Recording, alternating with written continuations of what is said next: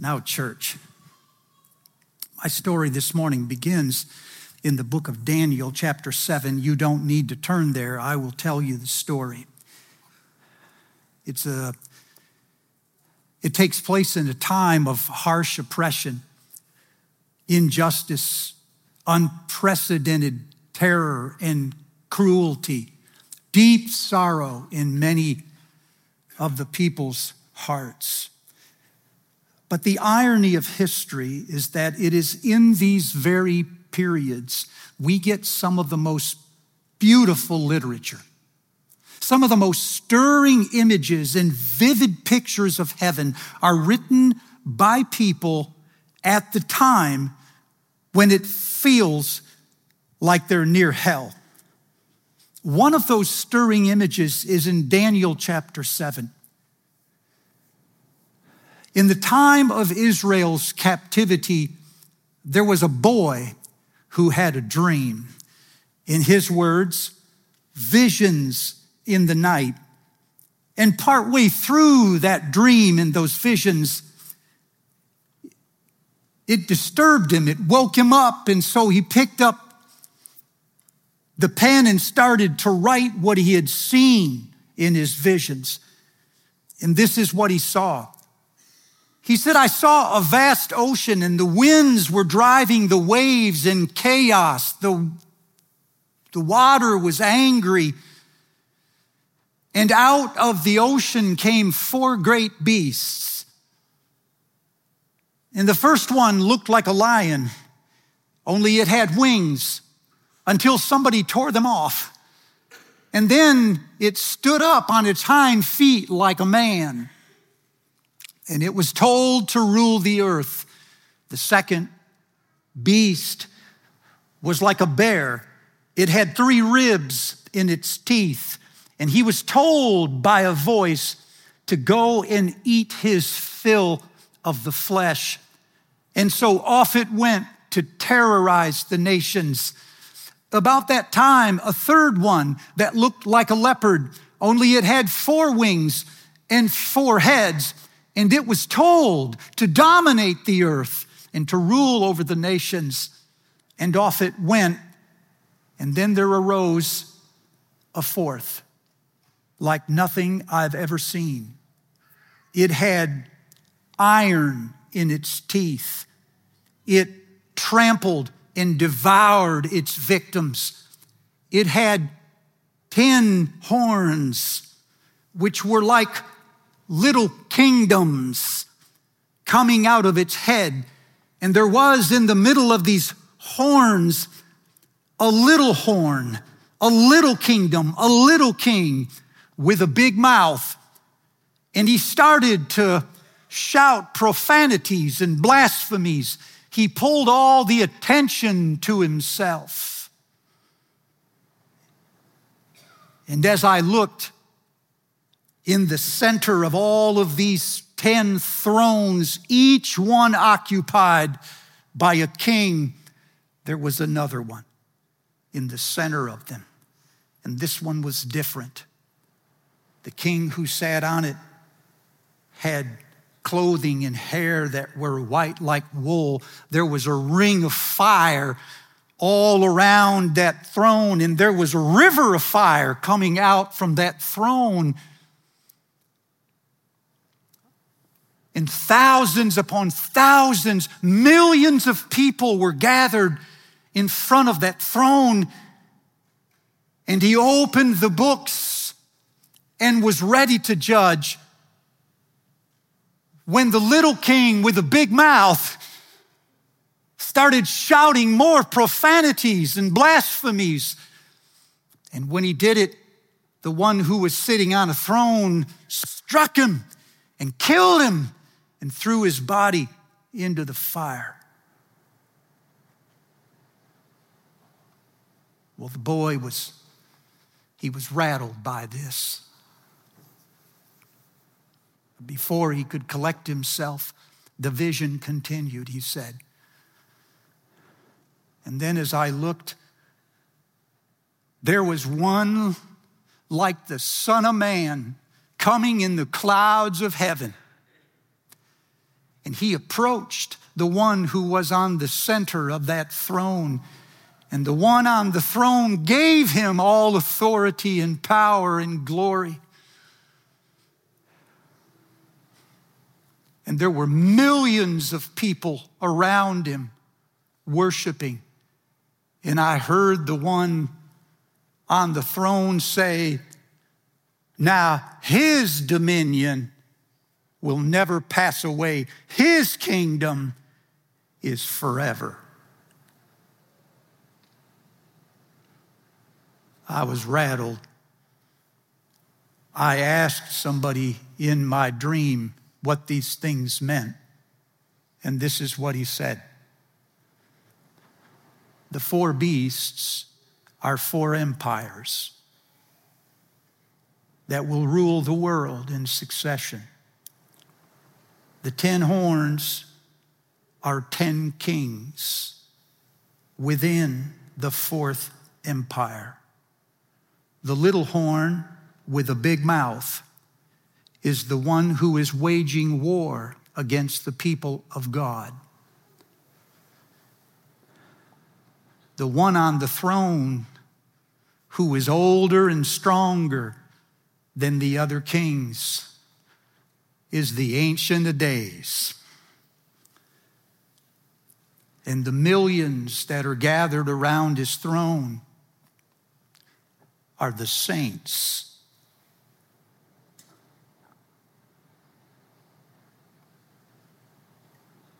Now brace yourself. And then he said, when the one on the throne has stripped those other kings of their power, they will worship and obey the Son of Man. Every last one of them. And he will take that power and he will give it to the saints.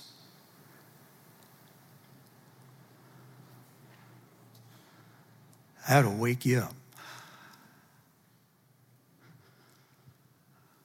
What a night.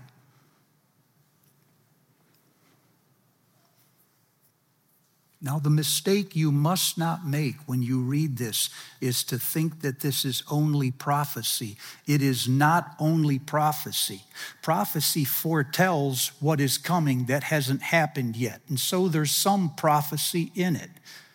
But it's never called a prophecy, it's called a vision. And when something is a vision, it's not just foreseeing what will come, it's peering into the realm, the invisible sphere, the dimension that is right next to your head this very moment, and it is seeing things that are happening in that invisible realm right now in real time, whether we see them or not. And the ability to see those things that are also happening alongside the other things we see, and to articulate those things in language that is compelling is a gift. And if you are a follower of Jesus Christ, even if you're not great with words, you might strive for this gift, because if you're ever able to capture for your generation the reality that is in the next world, right next to this one, there will always be a few, not many, but a few people who will believe it. All of the others in the empire will think it is unbearable nonsense, but there will be a few who will listen to you, and they will be faithful. No matter what happens in their day, they will know that there is coming one day a new kingdom with a brand new king. You have got to say this, church. It is not enough to simply believe it and store it in your mind. You have got to say this, church. 600 years after the boy dreamer woke up,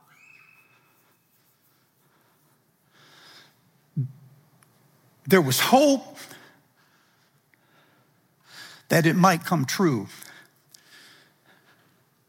On the night Jesus was born, the angel said to the shepherds, "Unto you is born this day in the city of David a Savior who is Christ." That word means the anointed one. That word means king. Of the 220 some times it is mentioned in the New Testament, you could insert the word king every time you see Christ, and you would get a more clear picture of what the verse is actually saying. Christ is not Jesus' last name. It's his title. It's his office. He's a king.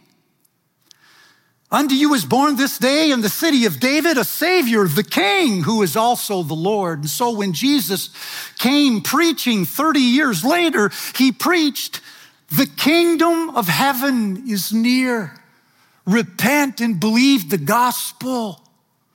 And that word near doesn't mean getting closer. It means right in front of you. It means the kingdom of heaven is in that space that you cannot see, right next to your head, where a whole lot of things you don't even believe in are true. It's here. He went on talking this king. He said the kingdom of heaven was like a farmer who sows seed. The kingdom, he said, was like a mustard seed. It grew into a garden. The king was like a treasure buried in the field. The kingdom was like a net that caught lots of fish.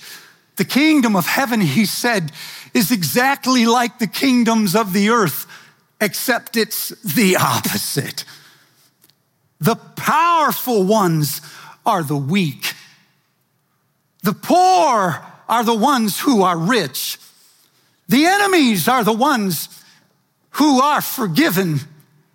The greatest are the ones who serve. And the more he talked, the more he confused them.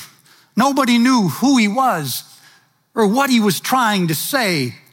One of the questions, in fact, driving the four Gospels is, who is this character? Who is he? The disciples in the boat on the stormy sea asked themselves this: who is this man that even the winds and the waves obey him? We don't know him. And after he preached the Sermon on the Mount, the people walked away baffled, saying, we have never heard somebody speak with this kind of authority. Who is this man? And when he approached Peter in Matthew 16, he said, who do people say that I am? And when he healed the blind man in John chapter 9, they held an inquisition, the Pharisees did, to try to find out who is the character of the guy who did this. Nobody knew. Until the last story, one of them, in John's gospel.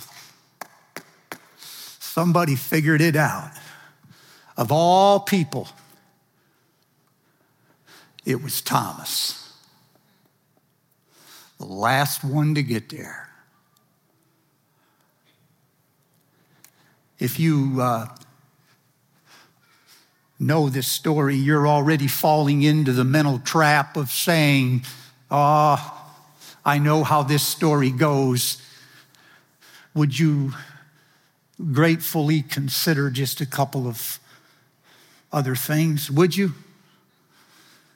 One, the story is not primarily about a doubting person learning to believe. That's not news by the time you get to John chapter 20. The gospel was written 10 to 20 years after every other gospel. And by the time the gospel of John is written, we already know from Matthew 28 that while some worshiped, others doubted. We know from Luke chapter 24, verse 11, that when the women told the apostles, their words seemed to them like an idle tale. They did not believe. It is not news that Thomas is doubting. Lots of people doubted before Thomas ever arrived. Second, what Thomas is asking for is only common sense. If a man who is dead is said to be alive, wouldn't you want to see him? If I look out and see Mark DeMichael, and I tell you one day that I saw Mark fly, not just one time, I saw him fly anytime he wants. Would you believe me, or would you say, I got to see this? Even if you were being kind to me and say, no, Steve, you're not out of your mind, but I still want to see this. And the reason is because you think you know how things work. Human beings cannot fly. And in Thomas's day, the dead cannot live any more than the living can fly. And so when you tell him that the one who was dead is suddenly alive, you're asking him to overturn his entire world view. You don't do that in a second. And third, my favorite, even though Thomas was the last to get there, he went further than anybody else had gone. This is why I think his story is in the Gospel of John, not because we're trying to see how a person who doubts can actually believe, but because we're trying to find out what is the first and most appropriate response to Jesus when you finally see who he is.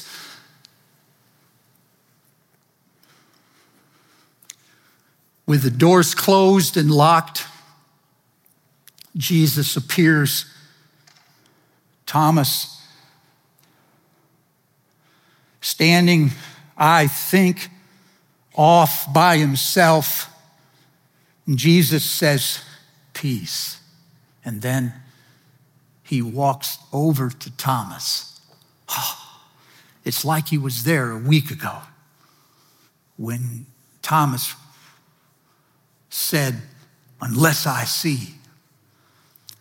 And Jesus says to Thomas, take your finger and put it in my hand, and take your hand and put it in the side. Stop doubting and believe. What struck me this week, you guys, is that the thing that convinced him was not the resurrection. It was the crucifixion. The holes are not symbols of resurrection. They are symbols of crucifixion merged into the resurrection.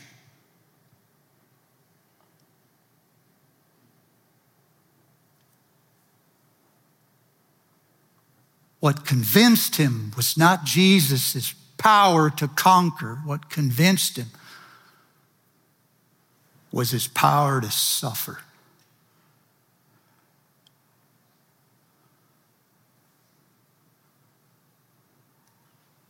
Thomas fell, I think, and said the only words one can say in a moment like that. My Lord. My God. And those are not words of affirmation.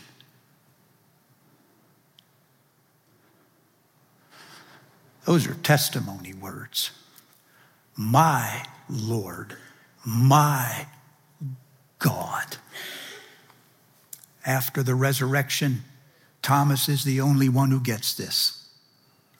To Mary Magdalene, he's the gardener. And then when she finally gets it, she calls him Rabbi.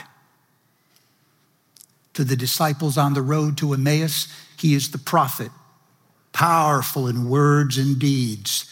To the Jewish leader, he is one who said he was the Son of Man. But to Thomas, he is my Lord, my God.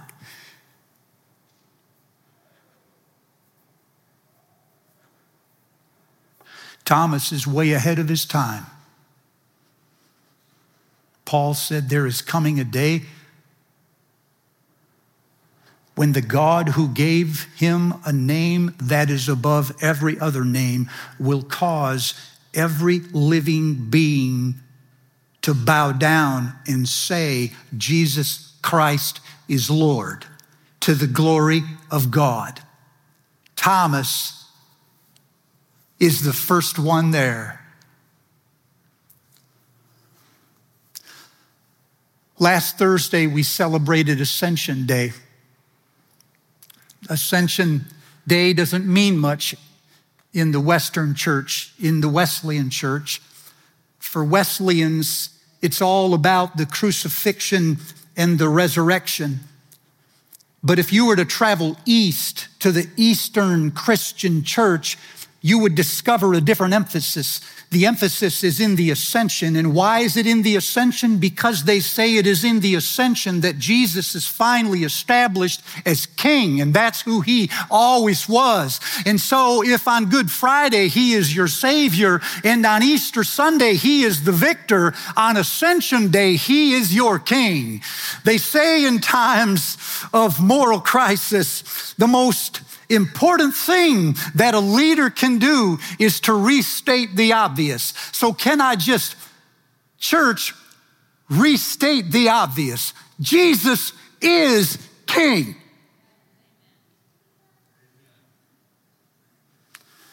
I don't think that you didn't know that.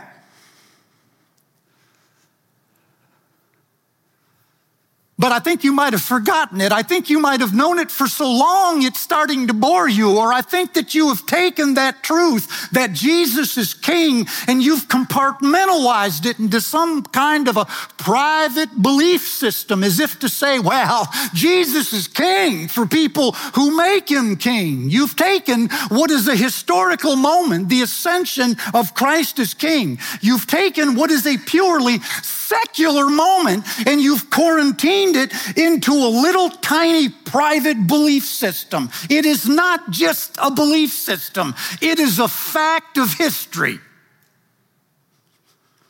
And I wonder, I worry if maybe we're losing it. For some of you, you're afraid to say it in public because you don't want to be that person. You don't want to offend people from other religions. You don't want to say things that upset people with no religion. For others of you, you're caught in a political culture. You go home and you watch the news, or you go online to some screen and you see what's happening until you start to believe that all of the world is political or it's social. For some of you, you're caught in social agendas. It's a cause, it's a movement, and Jesus is your poster boy. He is the ultimate conservative, or he's the revolutionary, or he is the activist who's going to come and set things right. Maybe he is the great affirmer who just meets me as I am and asks for no change at all. Maybe for some of you, one or two, he is the true Wesleyan.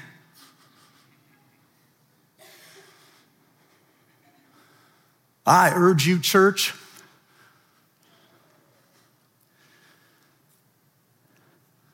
let him loose. Do not tether him to anything so small as your party or your cause or your movement. He is bigger than that. I went to see my father this week in the hospital. He'd been in all week, and well, my father is a conservative. And I go see him day after day, and each day there's something on his mind. He watches the news, Fox News. I know some of you are like, shh. And so the thing he couldn't get off his mind this week was, quote, that Biden family. Now, had his IV been hooked up to CNN or Politico or the New York Times, it wouldn't have been that Biden family. It would have been those MAGA Republicans or a free and fair election or whatever it is the church is still talking about.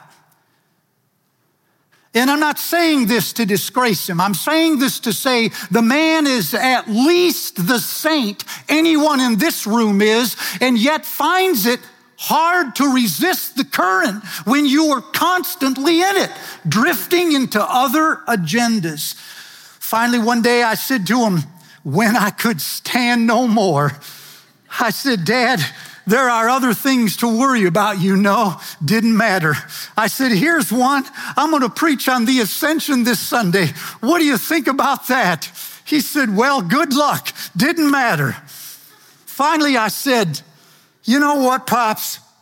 Let me read something to you, something you've heard, something you know, but maybe you need to be reminded. I opened my little phone to Ephesians chapter 1, and this is what I read. I had to shut the door. I pray you'll be able to understand the incredible greatness of his power in us who believe. This power is the same power that raised Jesus from the dead and seated him in the place of honor at God's right hand in the heavenly realms. Now, he is above every ruler, authority, power, and leader, not only in this world, but in the age to come. And God has put all things, not some of them, all things under the authority of this King, and gave him authority for the benefit of the church. That's you, which is his body, the fullness of him who fills everything everywhere with his presence.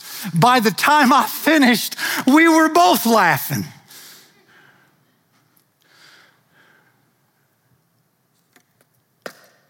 I said, Pops, these rulers, these authorities who worry you, their lives weigh upon yours like that of a gnat. Whatever their position may be, their time is a vapor. It is here today and gone tomorrow. Now, I say these things not because you don't believe them. I say them to the church because in all of the movements, in all of the scuttlebutt that we get pulled into, you've forgotten them. It's not that Christ isn't your center. It's that everything has become your center, and you can't find him anymore in all of the cluttered center. And I just came to remind you that he is alone. He is the image of the invisible God. Don't you ever forget it. The firstborn of all creation. He is the first one to rise from the dead. He is the Alpha and Omega. He is the beginning and the end. He is the one that was dead and is alive forevermore. Amen.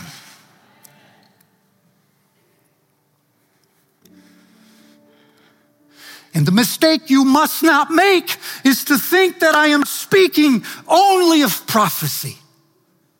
Oh, sure. Someday.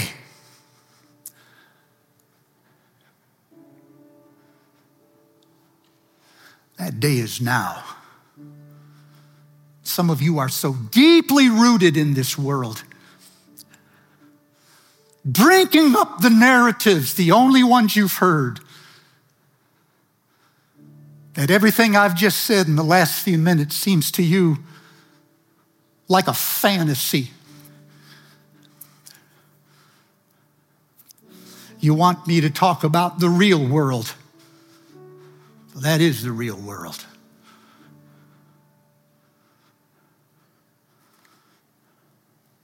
One day, John, the old man, was on the island of Patmos where all prisoners went to die. He went out to the beach and he looked up to the sky and he said he saw a dream. He saw the same thing the boy dreamer saw in Daniel chapter 7. Same thing. I was on the island of Patmos a few years ago and I went out to the beach. I looked up in the sky because I know it's dumb. I wanted to see it. I believe in it. I wanted to see it. This is what he said. I looked and I saw between the throne and the elders a lamb standing as if it had been slaughtered. And I thought to myself, nothing slaughtered is standing, and nothing that's standing could be slaughtered. And yet here is one that was both slaughtered and standing. I've never seen this before.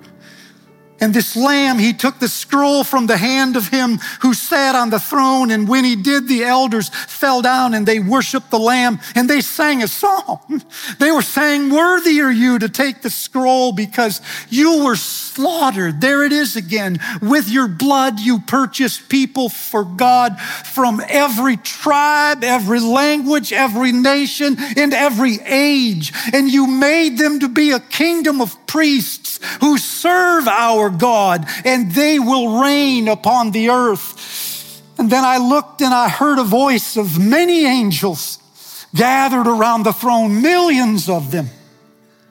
And they were saying in a loud voice, worthy is the Lamb who was slain. There it is again, to receive power, wealth, wisdom, honor, glory, blessing.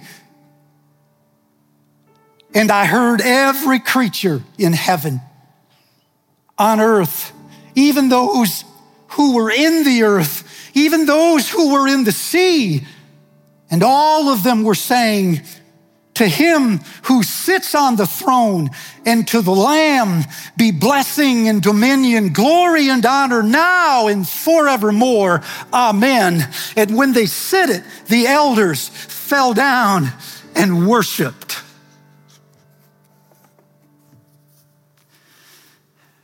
And the mistake you must not make is to think I am speaking only prophecy.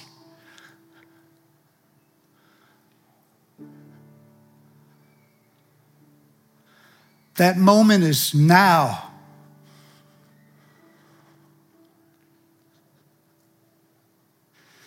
If you could see it, it'd take your breath away.